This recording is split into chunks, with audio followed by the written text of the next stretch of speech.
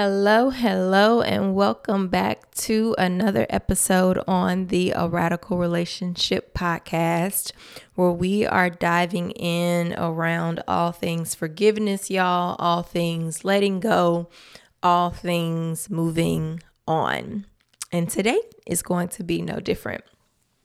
So, question for you. Have you ever thought about how unforgiveness may affect your ability to move forward in the calling on your life in this season? Probably not, right? I don't think many people actually consider, me choosing to hold on to this offense and not release it plays a role in how I'm able to move forward and what God is calling me to. And to be honest with you, I never really thought about it either, but I was having a recent conversation about a previous situation in my life, and I realized the connection between me being able to let go and move on from that situation and be able to step into my calling in this season, specifically that of life coaching. So that's what we're going to be getting into today. All right. Some of y'all might not think it matters, but I beg to differ. And in today's episode, I'm going to talk about why. So let's get into it. Are you feeling like it's finally time to break free from trauma and the drama of a past relationship? Do you find yourself searching for scriptures and sermons for ways to heal from past pain and forgive those who gave it? Are you hoping that someday you'll finally have the clarity you need to move on with your life? Well, you have found the right place. In this podcast, you're going to find clarity, sis. You're going to gain confidence. You're going to find new strength. And that's all going to be done through scripture, tips, resources, and coaching so that you can start to live a more fulfilling life. Grab your journal, sis. Let's get to work.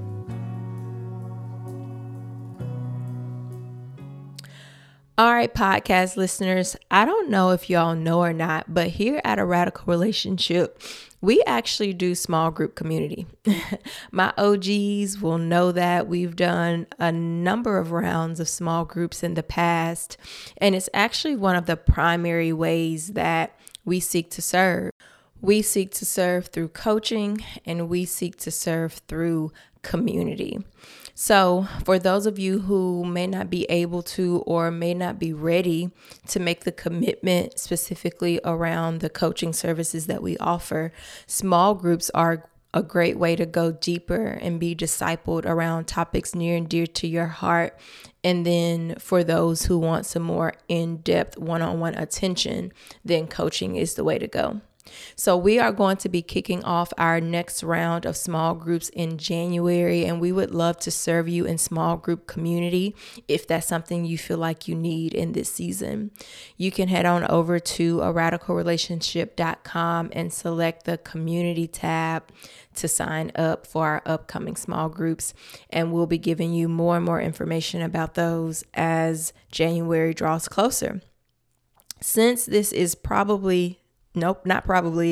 going to be the last time that I talk to you all before the Christmas holiday. So I'll go ahead and wish everyone a Merry Christmas. I pray that this holiday season is exactly what you need it to be, whatever that looks like, right? We're not going to assume that it needs to be filled with family time, that it needs to be filled with reflection. You may be a person who's like, I've had enough of all of that. And so if that's you and you just want to get some alone time and woosah over the holiday season, do you, boo-boo. Do you, okay? But Merry Christmas to y'all, and hope that it's just everything, like I said, that you need it to be. All right, so let's get into today's episode. When I was going through my divorce, one of the big questions that kept hitting me during that time was the question of what now, right? I was finding myself at this crossroad because I hadn't planned for this, right? And so now that my life was taking this huge turn in an unexpected way, I didn't know how I was supposed to move forward in different aspects of my life. Specifically, I wanted to do ministry. I always had a desire to want to do ministry. I've always had a desire just to really be in the thick of it with women. I remember the first time sitting in a Bible study and opening up the scriptures and just walking through that whole process with a young lady and just everything that came with that, the ups and downs. Some days it was great. Some days she was really challenged and didn't know how she felt about, what was being presented to her. And I just remember in one of those Bible studies having that moment of like, man, this is what I want to do with my life. And I also remember, in marriage, when our ideas of that didn't exactly align, how crushed I was at the idea of having to give that up, something that was really near and dear to my heart and that I really saw for myself. And so I come to this crossroad of like, what now? And that looked a lot of different ways. It was about my purpose and my calling and what I was supposed to do from that perspective with my life. It was about, if I was going to remain in Richmond, Virginia, the city that I was living in at the time. I honestly just felt like I had the opportunity for a complete do-over coming out of this season. And so I just started to get really intentional in seeking the Lord about that, just asking him, okay, Lord, where do we go from here? Because this wasn't part of the plan. And in seeking the Lord about that, he placed life coaching on my heart. And at the time, life coaching was up and coming field, and I didn't quite know much about it and what it entailed. I had spent a couple years even doing some just exploring around different careers because I hadn't felt like I had quite found the thing. I was working a good career in corporate America, but it wasn't, my thing. It was just a good job that I could do well at. And so he placed life coaching on my heart, and I had to even just go and look up, what all of that entailed, and saw that there were different certification programs out there and started to research those and just kind of put my plan together for what it was going to look like to take that next faithful step in that direction now that I had that from God. And so as I reflected on this journey of becoming a life coach and how I got here and how God really aligned these doors, I think a huge part of why God was able to speak to me so clearly around my next step is because I chose to forgive, is because I chose to let go, is because I chose to relinquish control in that current situation to get fully resolved to say, okay, God, I'm back at the drawing board with this. I don't know where to go from here. What do you want? I wasn't trying to hold on to the offense. I wasn't trying to make him pay. I wasn't trying to get people to understand my side. I wasn't trying to get people to understand in general. Like I had really surrendered to, you know what? I know that the Lord is doing something through this situation. I know that this is, not traditional and the church may not know what to do with this or to even do with me. But I know that the Lord is moving. So I'm going to continue to seek his face. I had stopped striving. I had stopped trying to work it out in my marriage. I had stopped trying to check all the boxes of going to get all of the help. And I had just surrendered to, okay, this is over. What's done is done. I can't do anything about it. And at this point, I just need to figure out how I can move forward with the Lord. And that was an important aspect of it too, because going through a divorce is enough to make somebody walk away, right? Especially when you found yourself in my situation where you did everything you know to do in terms of doing it the right way. saving yourself for marriage, being pure in your dating relationship. For me, waiting to kiss until my wedding day. I met him at church, like I was just like, ain't nothing, what should I have done differently? I mean, in retrospect, now I know, that all of those things aren't the recipes for success. But at that point in my walk with God, that's where I was, and I was doing what I knew to do.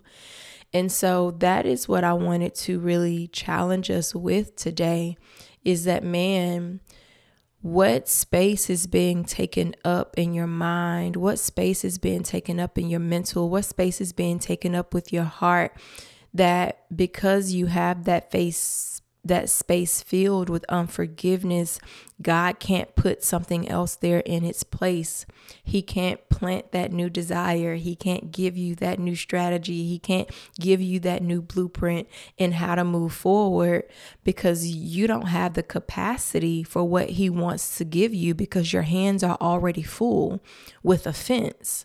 Your hands are already full with grief that you won't deal with. Your hands are already full with unforgiveness. And I want you to let that go so that God can truly replace that with something.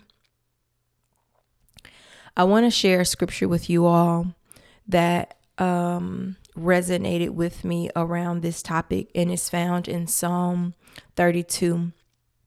Starting in verse 5, reading through verse 8, it says, "Finally, I confess all my sins to you and stop trying to hide my guilt. I said to myself, I will confess my rebellion to the Lord, and you forgave me. All my guilt is gone. Therefore, let all the godly pray to you while there is still time, that they may not drown in the flood waters of judgment. For you are my hiding place. You protect me from trouble. You surround me with songs of victory." Verse 8, the Lord says, "I will guide you along the best pathway for your life. I will advise you and watch over you." This is David, who has prepared this psalm, and he's in grief about the sin in his life, committing adultery with Bathsheba. She committed adultery. Maybe it was fornication for him. And it's this concept of like, hey, when I don't choose to release, because that's what confession is, right? Confession is a release of something. And so we're seeing this modeled in scripture, that when I choose to release and stop hiding and get this thing out, then is when I'm going to experience freedom. Then is where I'm going to experience peace. And in that place of peace, the Lord is going to guide me along the best pathway for my life. He's going to advise me and watch over me. But when you don't confess, when you don't let go, when you refuse to move on, when you just want to hold on, first of all, you're neglecting yourself of the forgiveness that God wants to give you, but you're also keeping yourself in a space where you're not able to receive that next step. You're not able to receive that next thing again, because your hands are too full. So that is just something that I want you all to be able to simmer on, all right? To let resonate, to just really consider and think about, if you have some downtime over this holiday season, to really just assess, man, is there something that I just keep coming back to, that I just refuse to let go of, right?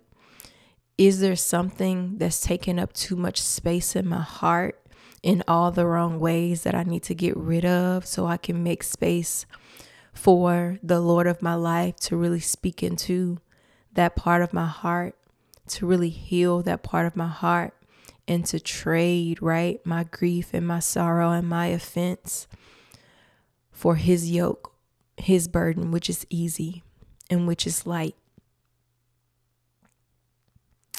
If you come to the conclusion that there's still work to be done, that there's still more that you need to relinquish and let go of, then I'm here. I'm here. This is exactly what coaching is for, to be able to partner with you to get to the other side. So if that sounds like something that you're going to need, that one-on-one help, discipling, someone holding your hand through this process to get to the other side, you can head over to aradicalrelationship.com/forgiveness coaching. And we are here ready to help and ready to serve.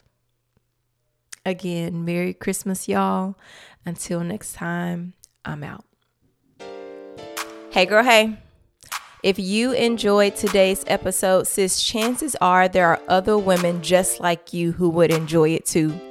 But they won't know about it unless we actually tell them, okay? So if you don't mind helping me spread the word, will you take 30 seconds to leave a review of the show and then screenshot this episode and share it with your friends wherever you like to hang out? It really would mean so much to me. All right, go and review those journal notes. I'll meet you back here next week for another session.